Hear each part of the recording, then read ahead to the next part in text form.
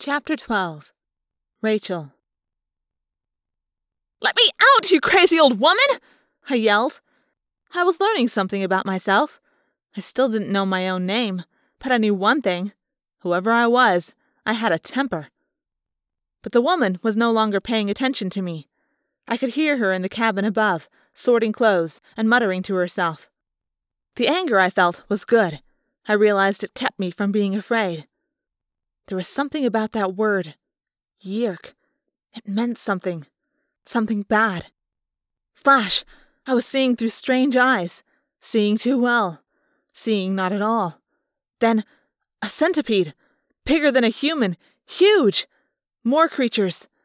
Ants that were as big as I was. A deadly creature that swung razor-bladed arms and had feet like tyrannosaurs, and Flash! And a creature dying, like a horse. No, like a deer, but not a deer. A tail that flashed.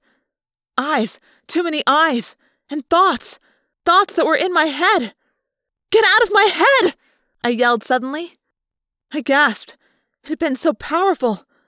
My mind had opened and gushed out horrible images. Then it had closed again. Everything was hidden once more beneath a gray blanket. I smelled smoke, and the scent was strong and near. Was the old woman cooking? Making a campfire? Was she... The shack! It was burning! "Let me out of here!" I cried. "The shack's on fire!" "You won't get me again, Yerk!" "I'm not a Yerk! Let me out! Let me out!" The fire spread with stunning swiftness. In less than a minute, there were tongues of flame dripping down through the chinks in the floor above me.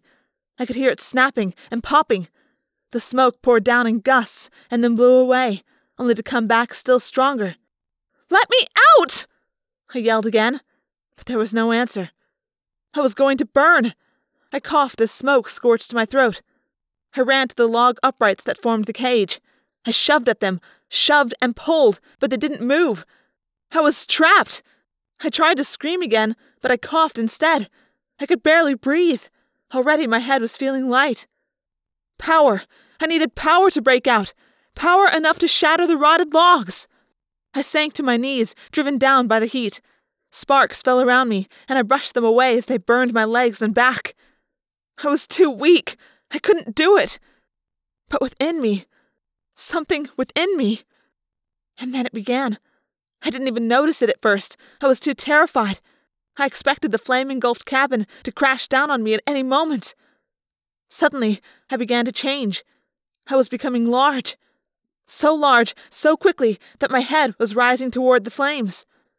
Heavy, dark brown fur was growing from my arms and legs. But what I noticed most was the power. Rippling, massive muscles bulged from my arms and legs and swelled my neck. It was an incredible, giddy rush. 1 minute, I was weak and failing and nearing death. The next minute, the power! The amazing, straining, bulging, explosive power!